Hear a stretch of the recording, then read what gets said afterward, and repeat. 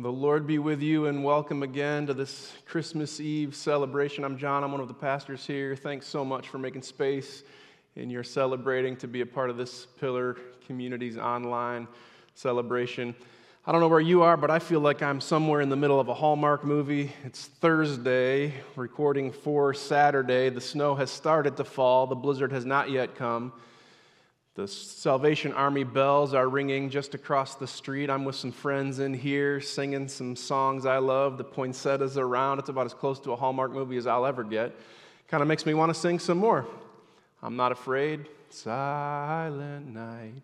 Maybe we'll sing it again later. Holy night. All is calm. Do you really think that's true? All is bright if we still have power. Round yon virgin mother and child, holy infant, so tender and mild. I've seen a lot of little babies, and very few of them are all that mild. Sleep in heavenly peace. Is the songwriter talking about Jesus? Or is the songwriter offering to us what's true because of the Christ child? Sleep in heavenly peace. If you're going to hum a tune this Christmas Eve, moving into Christmas Day, that might be the one.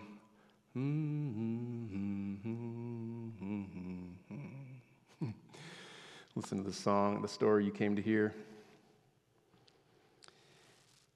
Now, the birth of Jesus, the Messiah, took place in this way.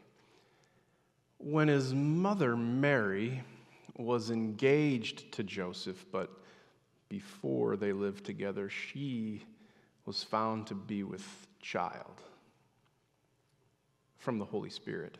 Joseph, being a righteous man and unwilling to expose her to public disgrace, planned to dismiss her quietly. Just when he had resolved to do this, an angel of the Lord said to him, Joseph, son of David, don't be afraid to take Mary as your wife, for the child conceived in her is from the Holy Spirit. She will bear a son, and you are to name him Jesus, for he will save his people from their sins. All of this took place to fulfill what was spoken by the Lord through the prophet. Look, the virgin shall conceive and bear a son, and they shall name him Emmanuel, which means God is with us. When Joseph woke from his sleep, he did just as the angel had commanded him. He took Mary to be his wife, but had no marital relations with her until she bore a son, and he named him Jesus. This is the word of the Lord. Thanks be to God.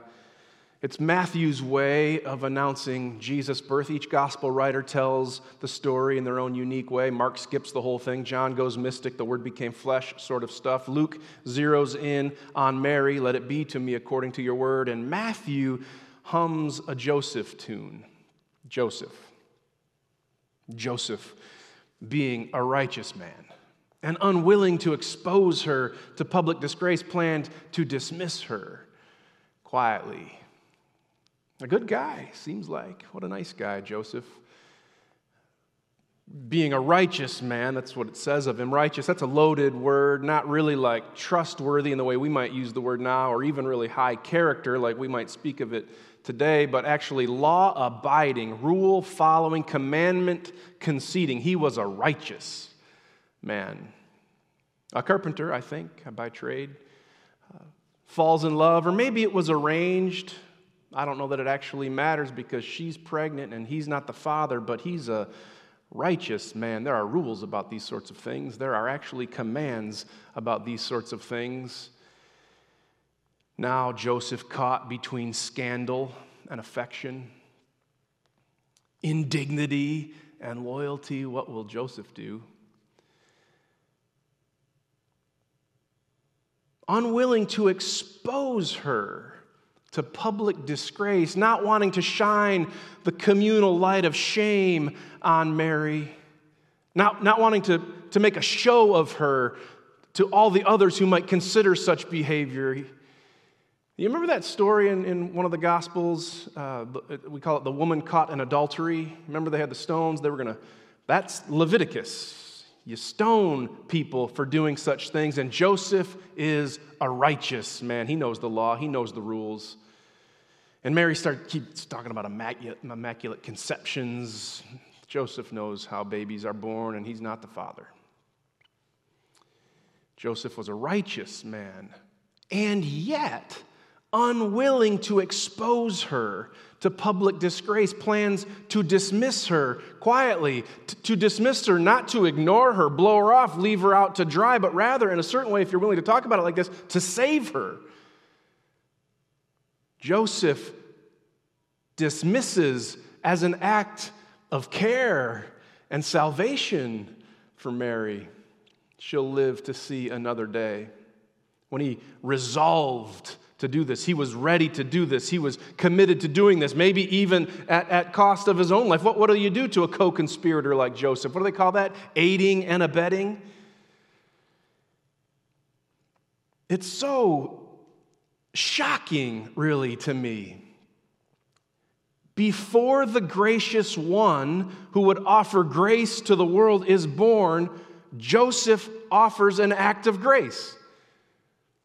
Before the merciful one would breathe his first, mercy had paved the way. Before the one who would be born and die to forgive the sins of the whole world, it required forgiveness to even get him there. Grace begets grace is what I'm trying to say. Mercy precedes mercy is what I'm getting at. Goodness anticipates goodness.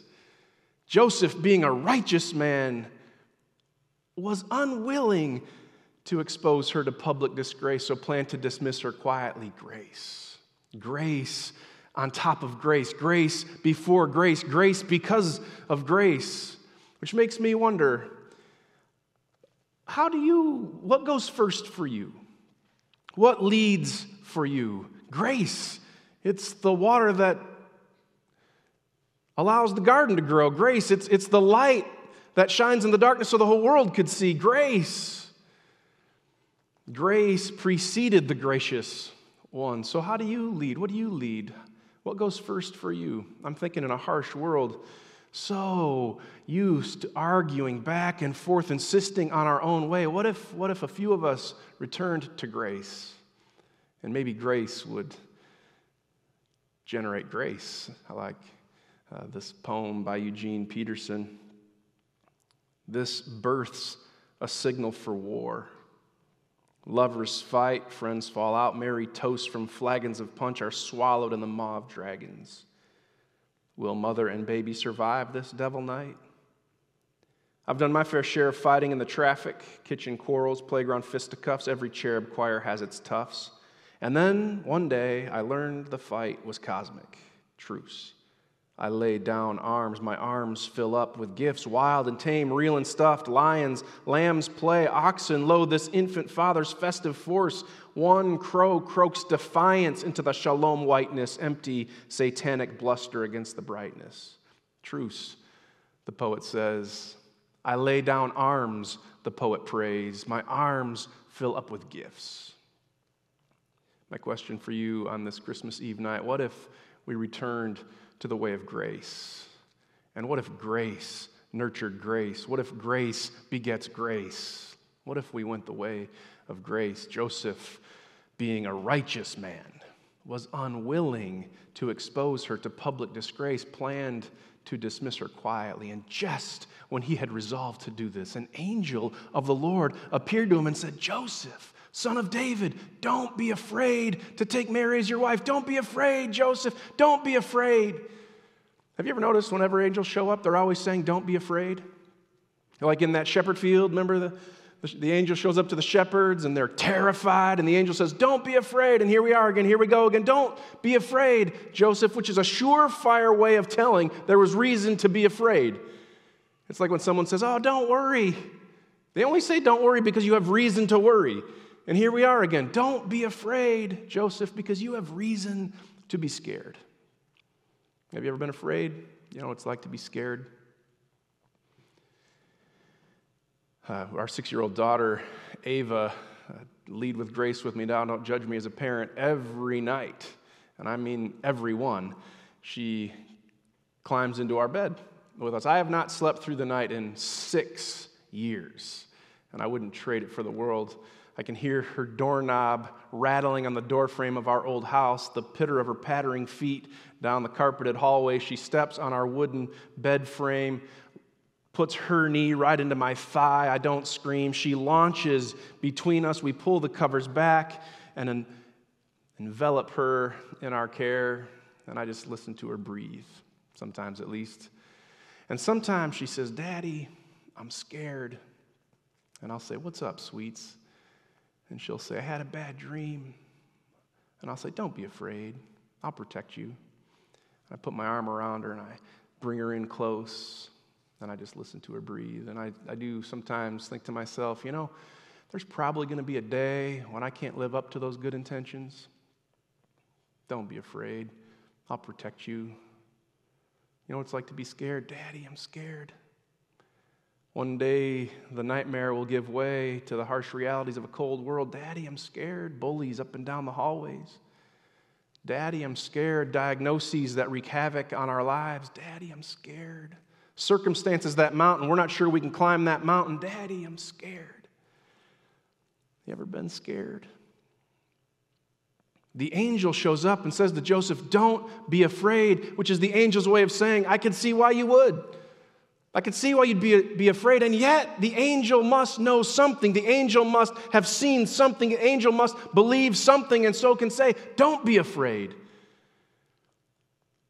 to take Mary as your wife." Lean in other words. Move toward Joseph. Move toward the pain. Move toward the fear. The only way to redemption is through the pain, not around the pain, not to ignore the pain, not to hide from the fear. Lean in, Joseph. We do all sorts of things when we're confronted. Mostly we run. Sometimes we hide. What do they say? Fight, flight, freeze, and feign. Either we'll punch you in the face, we'll run away, we won't know what to do, or we'll just perform. The angel's inviting us not to reduce our lives to our primitive instincts, but to lean in. Don't be afraid. The angel has seen something. The angel knows something. The angel believes something. Lean in. Don't be afraid.